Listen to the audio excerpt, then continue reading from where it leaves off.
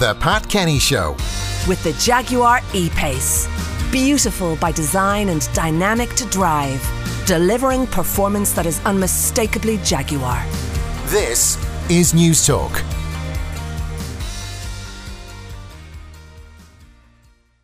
Noticed this year, Pádraig, is, I don't know whether it's a result of COVID-19 and less activity by local authorities, but there is a huge effort in putting out wildflowers and leaving strips uncut and giving nature a bit of an extra lift in the last couple of months. And it's really paying dividends now with the type of flora and fauna we are seeing.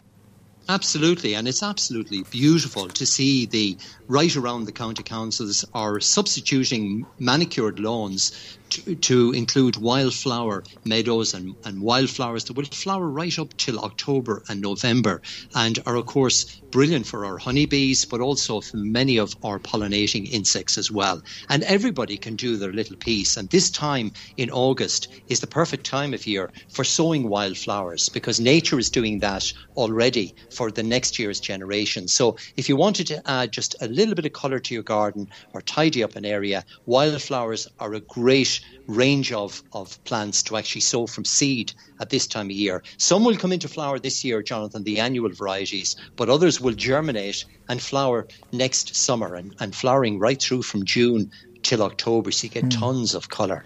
But even planting simple plants.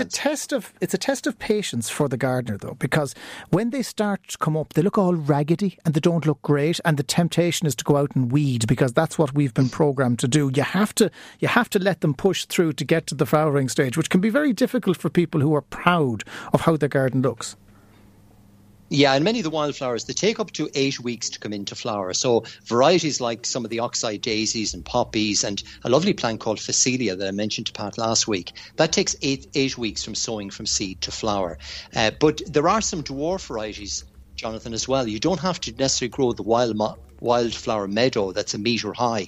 There are plenty of varieties and mixes available in garden centres at the moment. Some for the bees, some for the butterflies, some for the birds, because they produce a lot of seed, but also varieties that are grown, wildflowers that are grown for scent, and some dwarf varieties that will only grow to about 18 inches in height. So you can pick the selection of seed to suit the location. So if you've got a bank or slope or under trees or under apple trees where you want something a little bit short and more compact, there are blends of wildflower seed that you can use in those situations. The other tip, it's hard to believe it, but the spring flower bulbs are coming into garden centres this week. The daffodils, the snowdrops, the bluebells, and plant some of those as well in your wildflower area because they will give you colour from December right through until June, and then the wildflowers come into flower in June and carry you through till October. So you can actually have 10 months of colour using spring flowering, winter and spring flowering bulbs in association with wildflower meadow seed. And the combination of both is a great way to plant areas. Weed control. When we tackle weeds, the compulsion is to go to the nuclear option, to kill them stone dead and get rid of them. There are more natural ways to do that.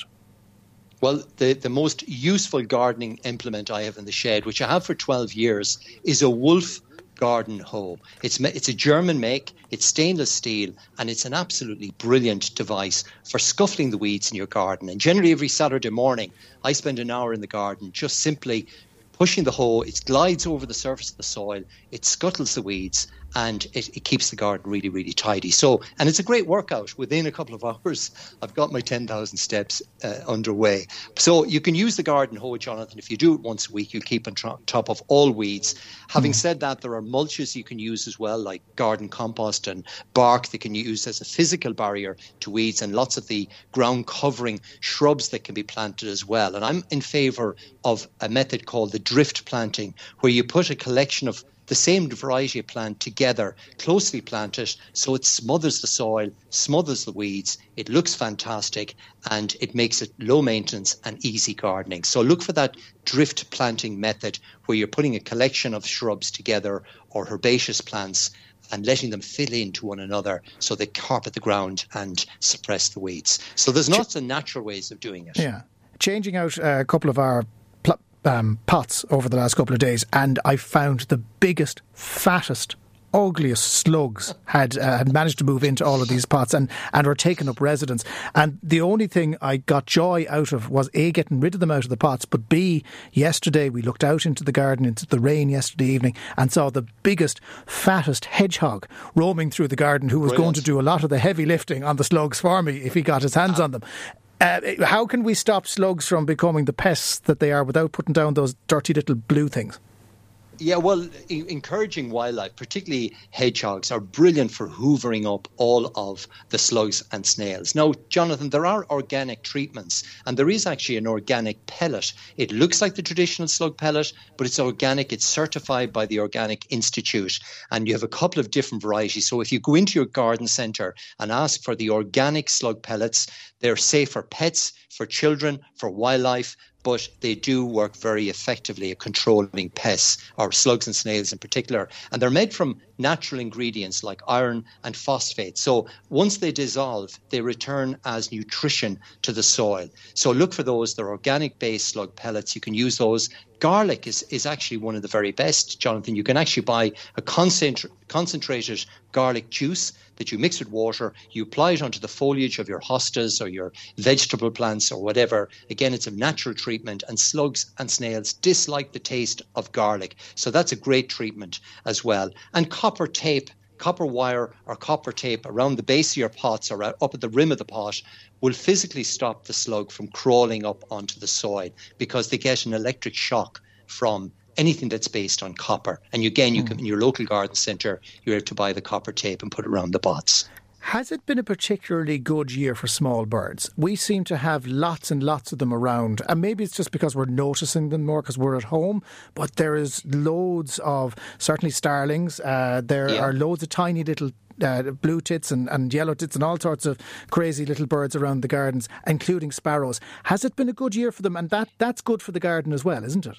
Absolutely. It's been a brilliant year, really. And again, we had the really warm weather back in March, April, May. So we had a huge concentration of caterpillars, aphids, lots of food sources for the garden songbirds. And they've been feeding on those during the nesting period and as they fledged. So it's been a terrific year, and I've noticed in my own garden a huge range of birds this year. But coming into the autumn, this is the time of year to start feeding birds, because those pests are beginning to disappear now, and birds will be looking for natural food sources. So planting shrubs and trees that have berries are absolutely brilliant, but it's also the time of year for cleaning, for putting up new nest boxes, but also for cleaning out your feeders and putting new feed nuts and high protein feeds in for the birds. Niger seed, wildflower bird seed, and the high protein nuts should be put into the feeders now to feed the birds right through the autumn, winter and spring period. And entertainment as well, because they bait the hell out of each other trying to get to the nuts as well, which is it's fun to watch.